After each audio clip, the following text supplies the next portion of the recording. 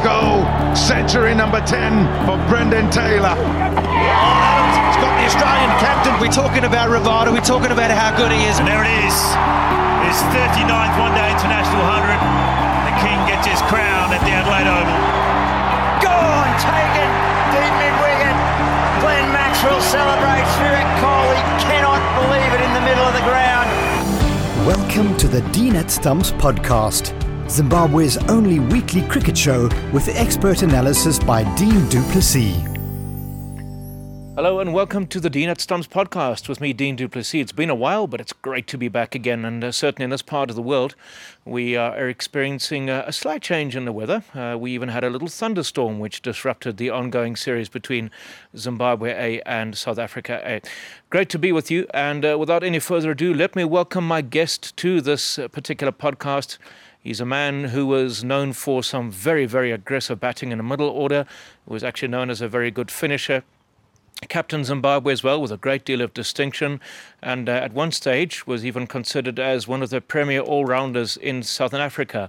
I am, of course, referring to former Zimbabwe cricketer Alton Chigumbura. Alty, how are you doing? I'm all right, Dean. How are you? I'm well, my friend. It's good to be with you. It really is. So, playing days done. What have you been up to with yourself of late? Yeah, playing days over now, especially at international level.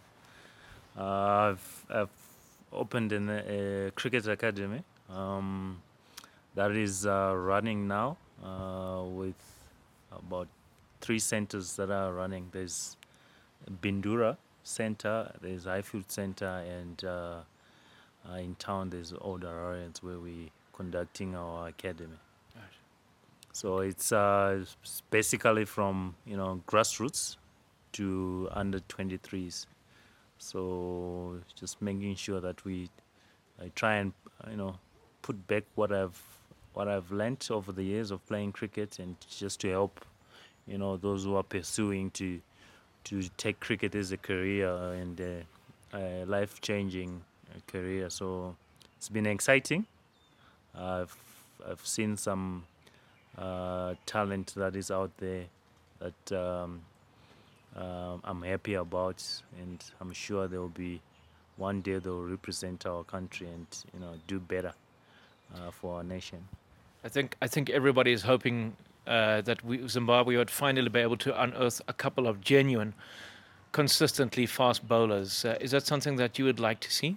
Yeah, definitely. I think looking at our national team, there's also that's work to be done behind the scene to produce good all-rounders, good fast bowlers, and good batters. And I know that for a fact we can't go wrong if we start from the grassroots. If we catch them young, I'm sure the only thing that will be left is to be consistent and make sure that we show them the way and work with them to become better players in the future. Alton, I've asked this question to many people, but I'm going to ask this to you as well. Why do you think over the years Zimbabwe have struggled to find a fast bowler or a group of fast bowlers who can consistently bowl quickly? So at times we've seen bowlers run in and bowl very, very quickly, but it's not consistently enough. So at times if you don't have the skill to be bowling in the mid 130, the skill that accompanies medium fast bowling, you become cannon fodder. Why do you think Zimbabwe struggle to find somebody who can consistently bowl above that, say, mid 140 kilometer an hour mark? I think it's just a matter of identifying and making sure that we guide those potential fast bowlers right through up to when they reach national team. So grassroots is also important to play a bigger part in identifying players that can be able to bowl fast, and also having just encouraging, because most of the time I know if you're a cricketer you want to be a batsman, you want to hit the ball, but to also encourage bowlers to have that fun, to be a fast bowler in Zimbabwe. I think it's just a matter of encouraging more players especially who are capable of bowling fast, to keep bowling fast and working harder. I'm sure we'll end up getting more players, and obviously spreading the game will also help to identify and have fast bowlers in Zimbabwe. And from the academy, I think just spreading the game will help us to to identify and hopefully produce fast bowlers in the future.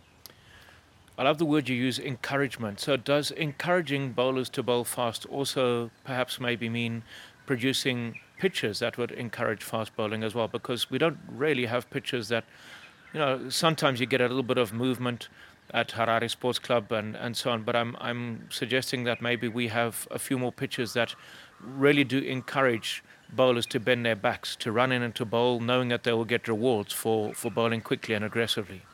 Yeah, definitely. Obviously, it will help. Any fast bowler who bowls on a fast wicket will be happy. So I think it's also a combination of that also.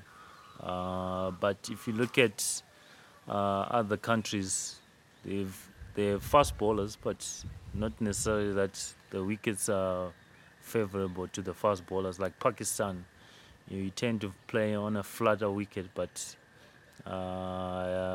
you find they always have fast bowlers. So I think the main emphasis is on just encouraging players or bowlers who want to be specialist bowlers to bowl fast and maybe work on getting fitter and stronger so that they can maintain bowling fast.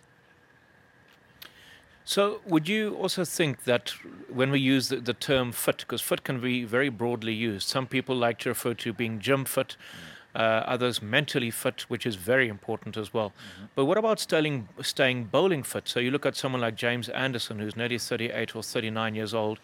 Dale Steyn is another example as well, I suppose. All right, well, he's fine, but he's finished, should I say. But, even he has been able to bowl quickly well into his 30s. Glenn McGrath, well, he wasn't quick, but he certainly was around for a very long time. Courtney Walsh as well, Curtly Ambrose. And I suppose what springs to mind is the way that they stayed bowling fit. So how do you stay bowling fit in order to be able to... I mean, Jimmy Anderson is currently playing his 161st Test match. Goodness me. Yeah. That in itself makes me tired just thinking of it. Yeah, obviously, I think the more you play, the better you start to understand your body, and the better you know your game well. So I think, in Zimbabwe, the other challenge that we have faced is not playing as many games as other teams. But at the same time, it's also about being professional enough. I think as a bowler, you need to be professional enough that you look after your fitness. Obviously maintaining your body, going to the gym, working on specifics so that you don't lose that touch of bowling fast. And obviously rest also is important. As much as we want games, you should also be able to rest so that your body recovers. So when it comes to fast bowling, I think it's just a combination of so many things. So at the end of the day, you just need to be professional enough to look after, to tick all the boxes when it comes to your specific role as a fast bowler. That game time is just so important as well, LT, isn't it? Because you can talk about being gym fit, that's one thing. And then another one that we refer to as being net fit. So in other words, bowling lots and lots of overs in the nets. But it's a different thing entirely when you get out in the middle and you are actually bowling to somebody on a pitch where there really are three slips, a gully, mid-off, mid-on, backward point, and so on and so forth. It's a very big difference to bowling hours and hours in the nets, isn't it? Yeah, that's true. The more, I'd rather have more playing games than training, because just training, you're not gonna, get the experience in the long run. Just training, but when you're playing matches, that's when the experience.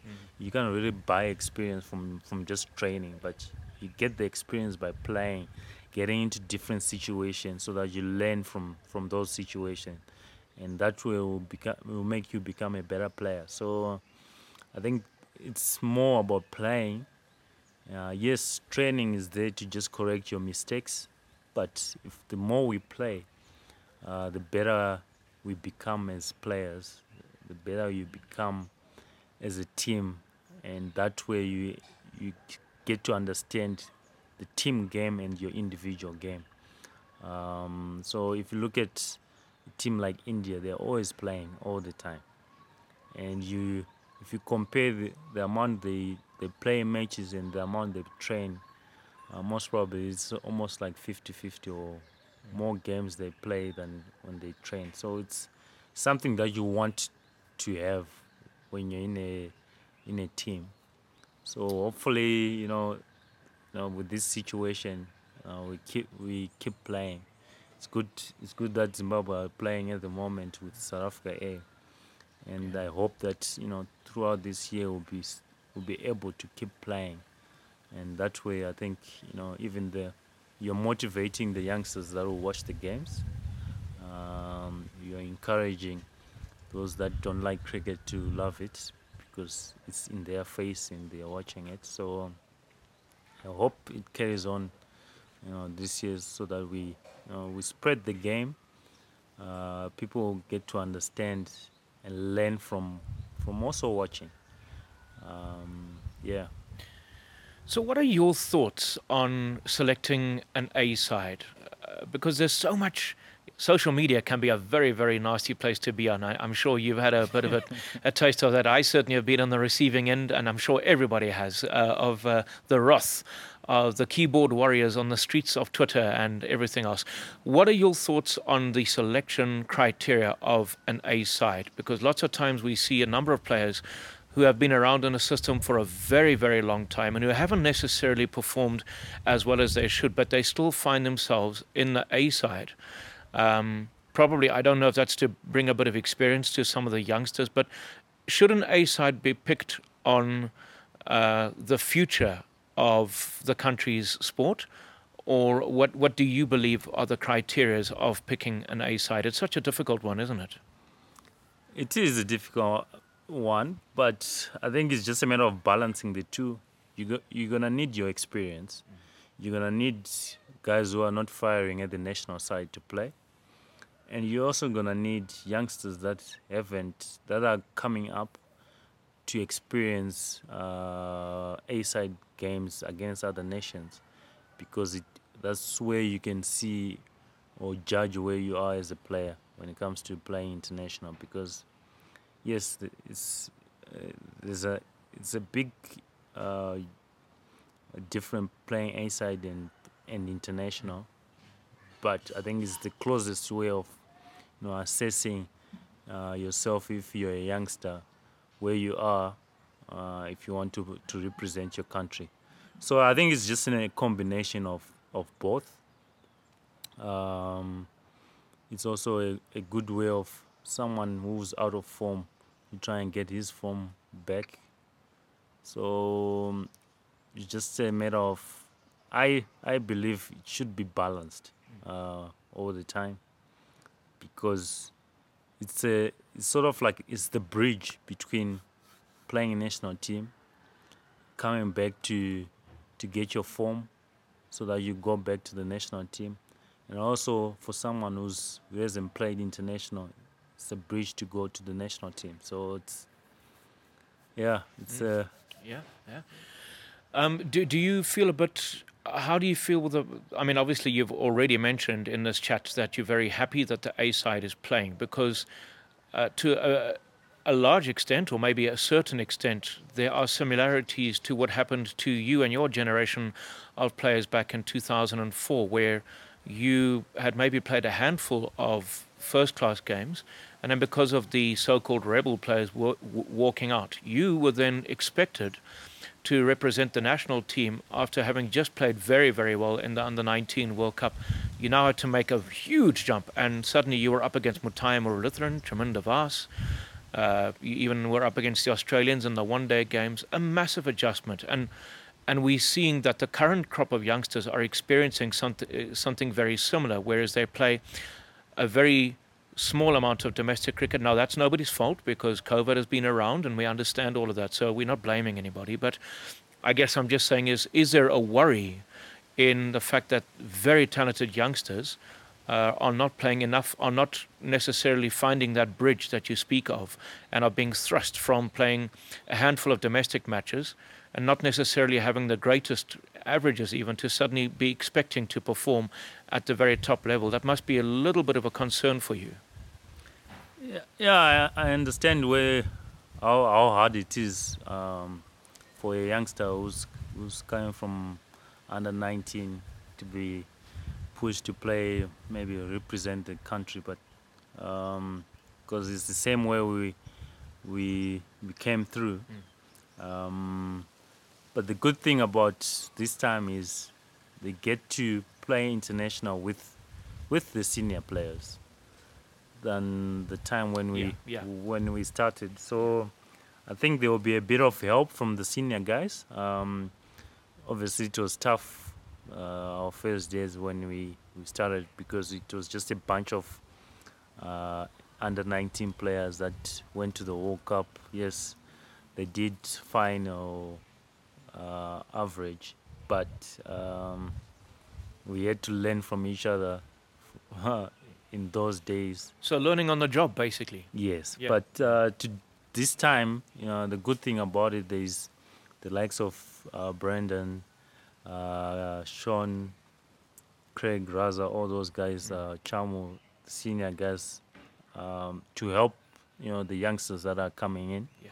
And it makes a big difference when you've got senior player that you look up to, that you'll be playing along with. You will learn a lot, and I'm sure, I'm 100% sure that they will improve much faster than what we experienced when you started playing international cricket. How scary was that, LT? I mean, for goodness sake, you literally just got off an aeroplane from Bangladesh where, yes, you had a very good under-19. I mean, obviously beating Australia was the highlight. Yeah. But you would have thought to yourself, right, well, we're going to come back, we're going to play a bit of franchise cricket, then maybe hopefully play for the A side. And then, depending on how I go, in maybe 18 months' time, if I'm consistently scoring runs and taking wickets, I will be ready to now make my debut with, under the guidance of the senior players. I feel quite certain Tatenda Taibu would have been the captain then, regardless of what happened. I feel certain he would have been captaining the side. Now, suddenly, you had a very, very different scenario where you had to grow up and swim before you even really knew how to swim, which must have been incredibly daunting and at times even scary for you guys.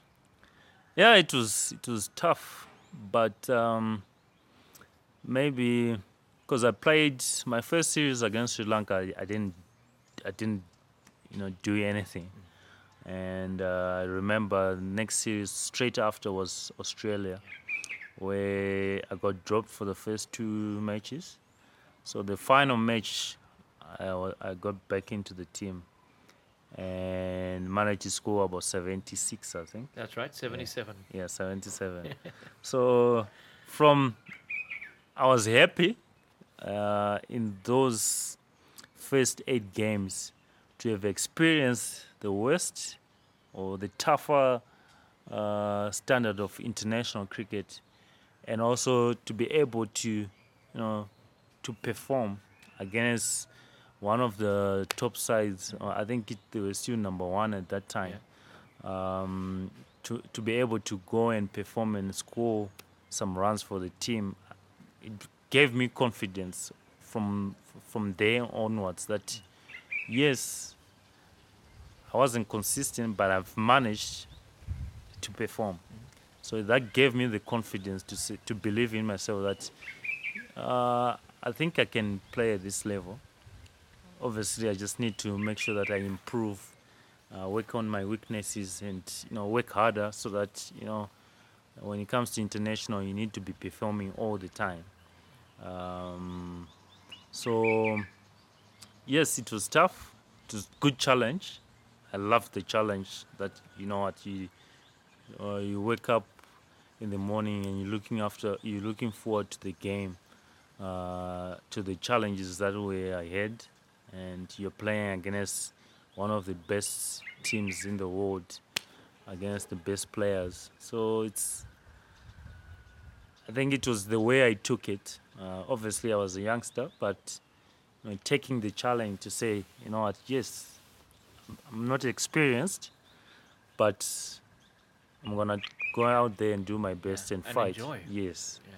And the good thing, when you're a bunch of players that used to play together from under 14s, now playing at international, but still together, there's always fun in between.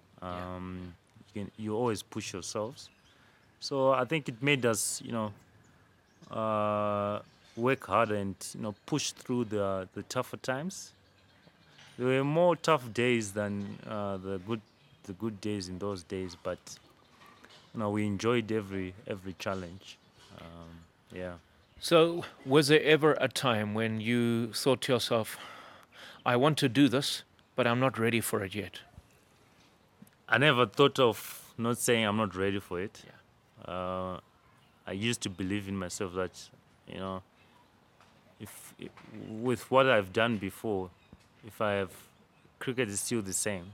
Yes, the standards, the levels are different, but it's up to how you take it. Are you gonna stay positive? Are you gonna work harder? And are you gonna learn from your mistakes? And I never doubted myself. Yes, there's time where you doubt yourself when it comes to your performance, but the ability, I never doubted my ability because I had the heart to say, you know what, anything is possible as long as you put your mind to it. I'm gonna try as long as I give my 100%, as long as I back my skills. What happens on the day, it happens. Yeah. But as long as I'm confident with my preparation, was the most important thing. As long as I'm happy with my preparation, then the end results will take care of themselves. Yes. Yeah. So. And where's the opposition? I mean, admittedly, on the field, no one's ever going to be particularly kind to you. The Australians obviously were very good at what we call sledging. But afterwards, did they come and spend a bit of time with you guys and say, you know what, guys, there's a lot of potential here.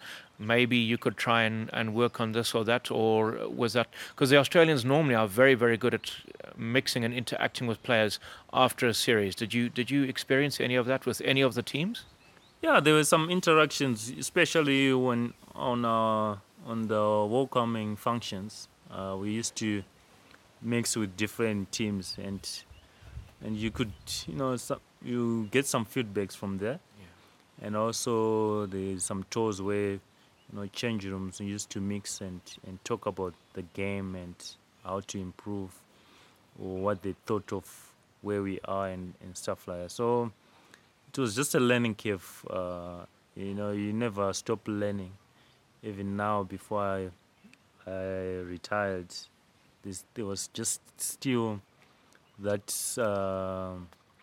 edge to learn from the opposition, and to see. Sometimes you learn by just watching how they play, how they conduct themselves when they get onto the field and all those stuff. So as a cricketer, if you are willing to learn every day, if you're willing to have 1% improvement every day, because cricket is evolving.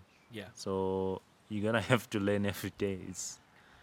And then suddenly, after your baptism of fire, and if I say you, I mean the whole team, the baptism of fire to international cricket, where, as you say, things didn't necessarily always go particularly well, but you then went to Bangladesh as a team, and into early 2005, which was immediately followed by a tour of South Africa. So Bangladesh back in those days weren't maybe as good as what they are now, but they were still a force to be reckoned with in Bangladesh. And you guys had so much fun. I particularly remember, Zimbabwe were in that very first test that Bangladesh won. But you picked up your fifer and you bowled very quickly. And just despite the fact that Zimbabwe were trailing by nearly 400 runs, the joy And the dance. I remember you and the team had this little dance that you guys used to do all the time, every time you took a wicket. So very, very strong camaraderie and team spirit already. But what I'd like to focus on then, suddenly, LT, was due to the amount of cricket that you as very youngsters were playing, practically packed in, one series after another, suddenly the injuries hit. And they hit with a vengeance. So it was yourself, Tinashe Panyangara, Ed Rainsford, a whole bunch of players that practically went down at the same time. And I know it affected you very, very badly. Talk us through the injury, that initial injury in 2005 after that spell of bowling at 144 k's an hour at Supersport Park. Yeah. I mean, tell us about that injury, because that was a setback, wasn't it? Yeah, definitely. It was, right at the peak of playing so many games, and confidence was getting up every game that we were playing. And I remember a series in Bangladesh where I performed. I thought I did well, even in the one-day team. And straight after that, we came to. Was that the one that you went to South Africa? Was yes. that the? Yeah. Yes. Yeah. So, it was a very big setback for me, because I was feeling very confident and comfortable to play at international that time. And unfortunately, the whole bowling group got injured. We all had stress fractures, and it was sad that you had to watch cricket from home and not do anything and just sit, because I was out for a year and a half of just, it was a very frustrating time. Yeah. And I think that because, we were up in the media, in the press boxes in the media center at Supersport Park. I was on radio with a colleague by the name of Zolani Bonga, and him and I were commentating together. And he said, in comes Chikumbura and bowls to Graham Smith, and Smith ducks out of the way. In fact, he was taken a bit by surprise, because that last delivery was 144 kilometers an hour. And it wasn't just a once-off. You did it on a couple of occasions. And sharing the television commentary box with Palmi Mbangwa, obviously him and I, we were looking at each other with our eyes. I don't know what my eyes looked like, but he was looking at me with eyes wide open, because Zimbabweans aren't accustomed to that. Andy Blignaut occasionally, Henry Olonga, a younger Edo Brandis maybe sometimes could do that. But now here's Elton Chikumbura, and we became very, very excited, because what we then were beginning to say was, here are similarities of a Freddie Flintoff, for example, or a Jacques Callis, or maybe an Albie Morkel. And the reason why we said that is because if you pitched the ball up, you swung the ball like Callis or Flintoff would do. If you bowl back of a length, because you're very strong on your shoulders, often you would have batsmen caught splicing the ball to gully, where, whoever would take the catch in the gully. When you came out to bat in the middle order, you were very composed. You never looked flustered, very much like Flintoff. You didn't necessarily always convert or turn the starts into big scores, but we felt that came with time. I'm sure you'll be the first to admit that although sometimes you did have some wonderful, wonderful scores and bowling performances, would I be right in saying that would be one area that you would have liked to have doubled up on and just been a bit more consistent is in the all-round department, bowling well, consistently quick, and then scoring runs a bit more consistently? Yeah, definitely. As a player, you want to perform on both departments if you're an all-rounder.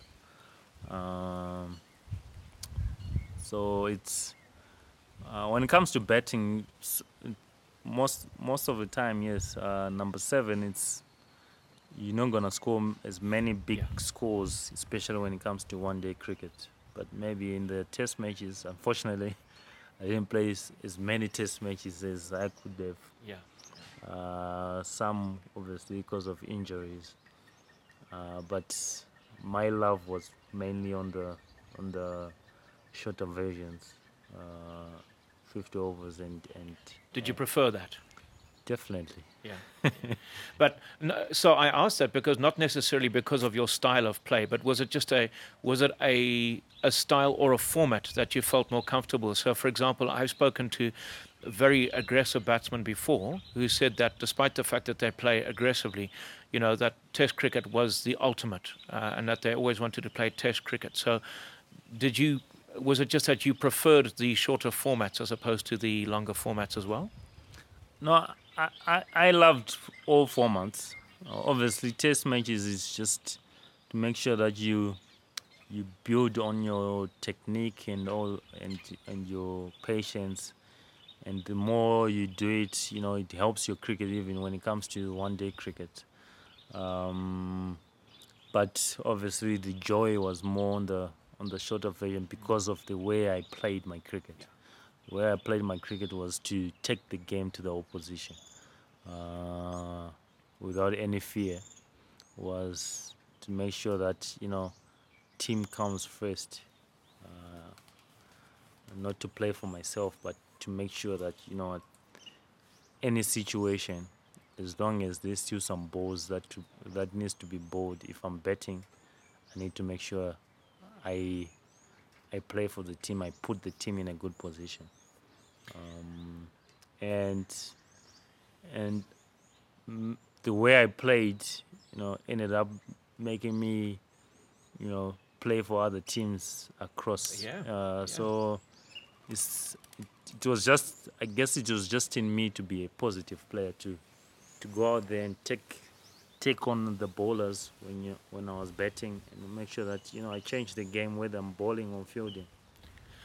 So if I were to maybe ask you three, because there would be quite a few memorable highlights, give me three highlights that really will forever stand out in your memory representing Zimbabwe. They can even be personal ones as well. I wonder, for example, what your most favorite all-round performance was, where you bowled well and batted well in the same game. But give me three highlights. I mean, I can, for example, think of the 2007 World Cup win over Australia. I can think of the 2014 win over Australia in a 50-over game. But those are just my opinions. I'm wondering what the ones are that you really enjoyed.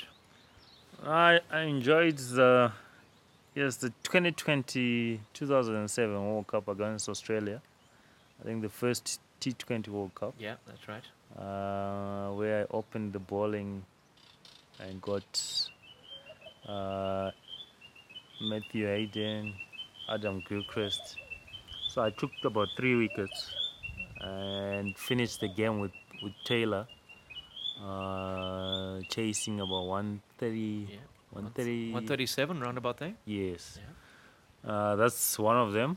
I think my other one will be, I wasn't bowling then, but I scored my first 100 in Pakistan.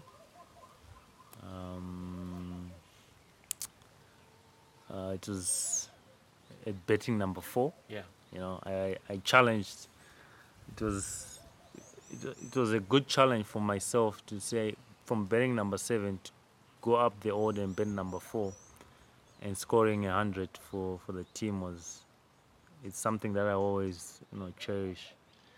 And also there's some performance in Bangladesh. There's a number of performances in Bangladesh. You've been there so many times. Yeah.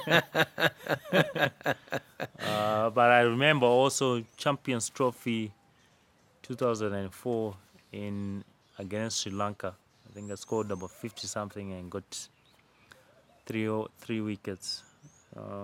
Those are some of the moments that I always look back at. That was against Sri Lanka, in England. So yes. you top scored with a 50, unbeaten 50. Yeah. You take 3 wickets. I'm sure you were involved in a run out and you took a catch as well. Yeah.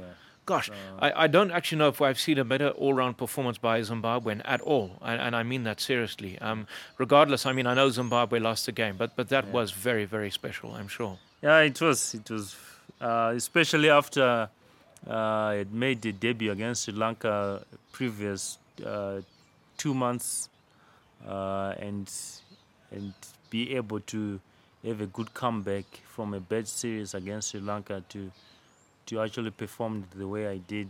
I was quite chuffed with it, and something that I always cherish and remember. Yeah, absolutely. And then you had a stint with Northamptonshire, which was in 2010. You were still captaining Zimbabwe. Yeah. And the next thing, you were called up to go and represent Northamptonshire at county level. Now that must be any cricketer's dream, is to play a bit of county cricket, because you learn so much from different conditions, interacting with players, be it international or playing for England. How did you get the call up to go and play for Northamptonshire, and what was the experience like? It was mainly playing domestic, yeah. When Dave Houghton came from England and he was coaching, he was helping with the domestic cricket. Yeah. And the way I performed domestic, he was happy with the way I was performing with the ball and the bat, and so he came to me and said, "You playing well, keep it up. If there's any chance of any county looking for players, I think I'll recommend you to go and play a season in England." So we went. That's when I went to West Indies, I think. Yes, that's right. So they kept an eye at me when I went on tour, and they were happy with the performance that I did in West Indies also. So that's how I got the call up, and it was a very good experience, and I was so happy, like what you said, it's everyone's dream to go and play county cricket. In those days, county cricket was like an IPL now, and I was quite happy to go and play a season there, and I took a lot, playing in county cricket. The way you face different conditions, and the way they play as many cricket that is within a season is so much. The only way is you know when you finish a season there, you understand your game, where you are, and what you need to do. So it was quite good for me, and a boost to my career, I think, going forth. And I really appreciate, how I experienced the county cricket. Absolutely. It'd be a dream of mine to go and do a bit of commentary in the county circuit, I can assure you. But you mentioned the name Dave Houghton, and I can tell you that he spoke with you with such respect and admiration, and he really felt that you were the missing link that Zimbabwe had been looking for a long time. Was your feeling towards him the same? I mean, did he, it seems to me that every player that he communicated with, he treated very respectfully and nicely as well. Yeah, definitely. He's always a good guy. He's been good to me. And he's a guy who's willing and who wants the best out of a player. Certainly for myself, I felt that, and he gave me the confidence to believe in myself even more. So it was good to work with him, because even when I went to county, he used to come to where I was, and we would do some sessions together. And really? Yeah. I would imagine that would mainly be batting sessions in the net as opposed to looking at bowling. Yeah, definitely. Yeah, it was more on the batting side, but it was good, and I've learnt a lot, from him as well. Who did you admire growing up as a cricketer? Because obviously, you wouldn't have been in the privileged areas where, younger kids would have had the luxury of satellite television, or even, for example, some of the older cricketers, their relatives would send them the old VHS videos from the UK where England would be playing their test cricket, or World Series cricket from Australia. You wouldn't have had any of that. So who would have been the cricketers that you tried to look up to and aspire to? Funny enough, that came a bit late. Maybe when I was now in high school, where I had the chance to to watch more cricket even outside Zimbabwe. But when I started, it was just getting the coaching. I came up through Steve Mangongo, and he was another guy who gave me lots of confidence in my ability, and would tend me to to have the base of where I became. So I think at first it was just my natural way of how to play cricket, obviously through being coached by him. Then the more I grew, the more I was growing up, I ended up watching more cricket. And funny enough, you spoke about Andy Flintoff. He's the guy that I ended up watching more of. Oh, really? When it comes to international cricket, and tried by all means to see how he used to handle his batting when he goes to bat, how he used to handle bowling when he's bowling. So it became my go-to person to watch when this cricket. I used to watch him play, and that gave me the motivation to even work hard more on myself to become a better all-round and attacking all-round. So then there was also Phil Simmons.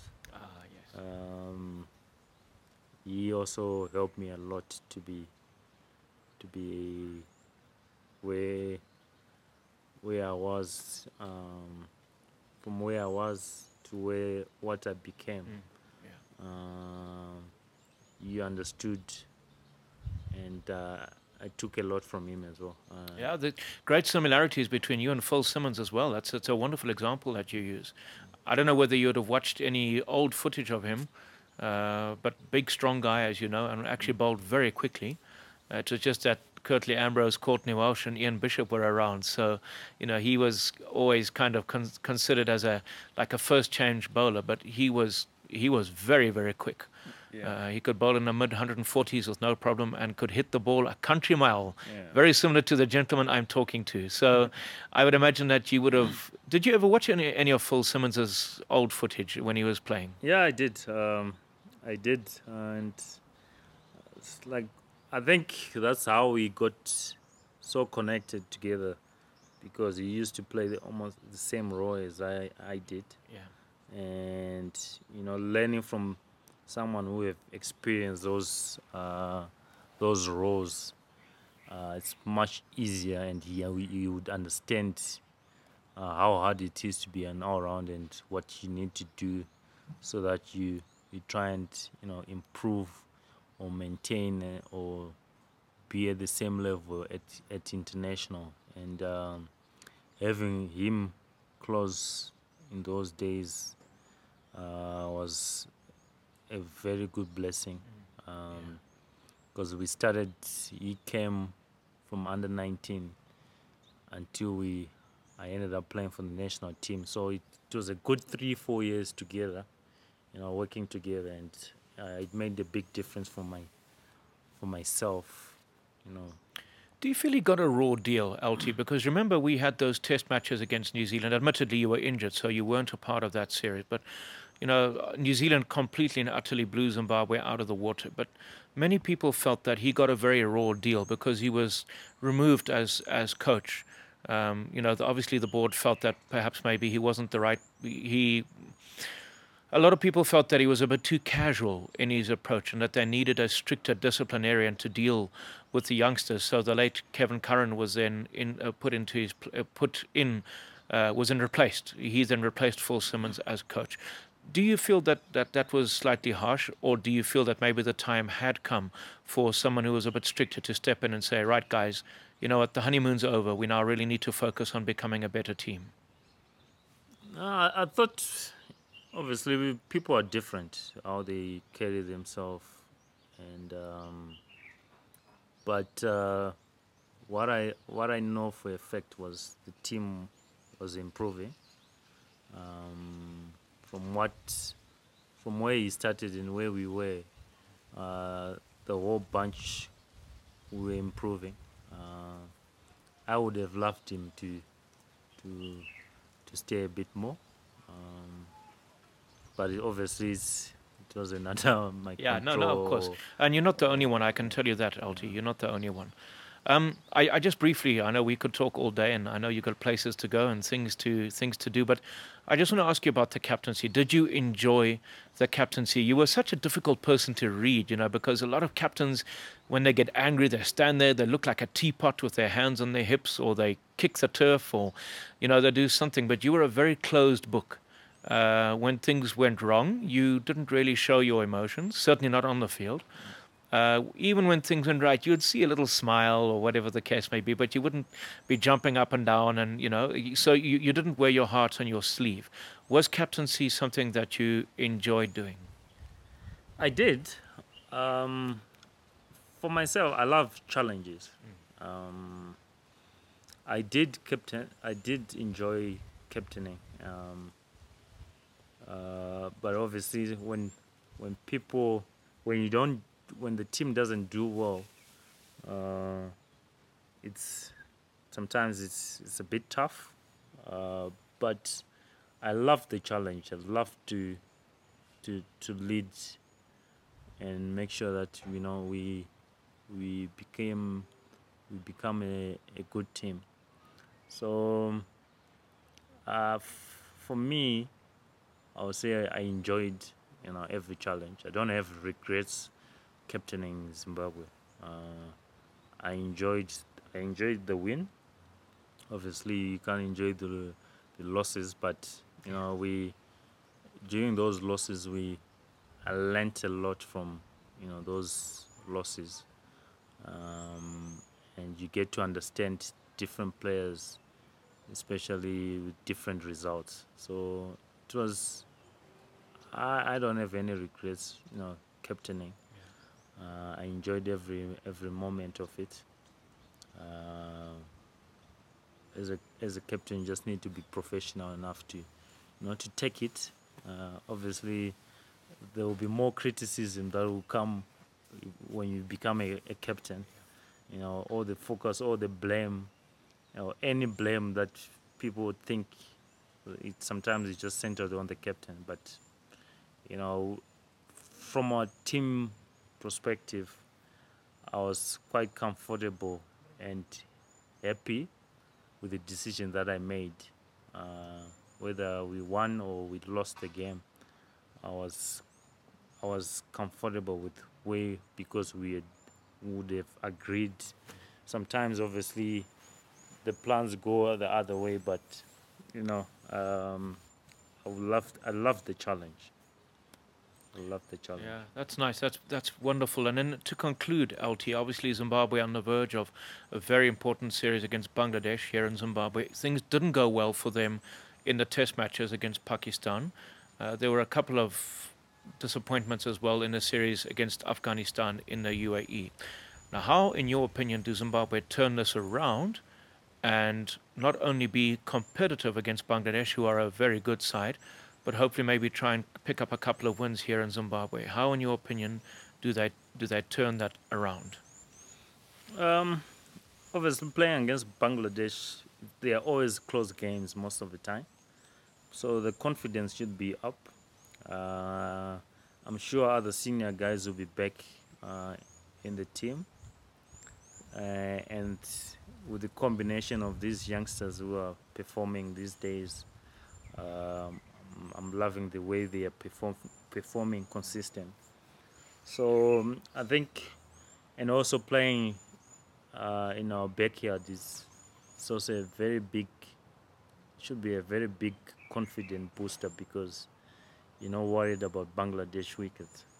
So I believe that first game, if we play our best cricket, should set us off to a good series, because every time our first game we always have a chance to win the game against any foreign team that comes to Zimbabwe. So I think it's just a matter of having our guys ready for the matches. It's good that we're playing against South Africa now, and I'm sure there will be a couple of guys that are part of the Zime that will be playing the national team with the confidence they have now, together with the senior guys who are training. It will be a good combination, and I've got high hopes that we will start war against Bangladesh. Yes, they have done well against Sri Lanka in their backyard, but Zimbabwe is a different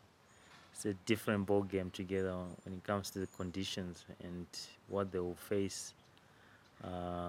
So yeah.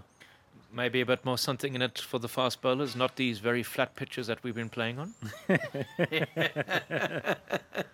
Yeah, I think yes, you will love to have fast bowlers. There's a couple of fast bowlers that are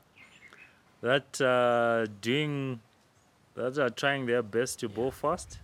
So hopefully, they'll get their skills on point against Bangladesh. Yes, international, you want to have fast bowlers, but at the same time, it's also about the skill, how you use your fast bowling. Do you have the control? So we just need to have that full package of fast and controlled aggression at the same time. Spoken like a true all-rounder and captain. Elton Chikumbura, it has been a real pleasure and a privilege and an honor to have you on the Dean at Stumps podcast. You and I go back many, many years, and it's been an absolute joy to watch you develop from a youngster, a young teenager, to a very mature player. And thank you so much for coming to spend a bit of time and have a chat. It's a bit long, apologies, but we had lots of fun. Thank you so much. Thank you, Dean. My pleasure. You've been listening to the Dean at Stumps podcast. I'm Dean du Plessis. It's been a real joy being with you as well. Should you ever wish to perhaps reach out and maybe sponsor the podcast in any way, I am reachable on my Twitter handle at Dean_Plessis. That's Plessis. It would be great to hear from you. And let's see how we can improve this brand, which is the Dean at Stumps podcast. Until next time, stay safe, be kind, and take care. Goodbye. You've been listening to Dean at Stumps, Zimbabwe's only weekly cricket podcast.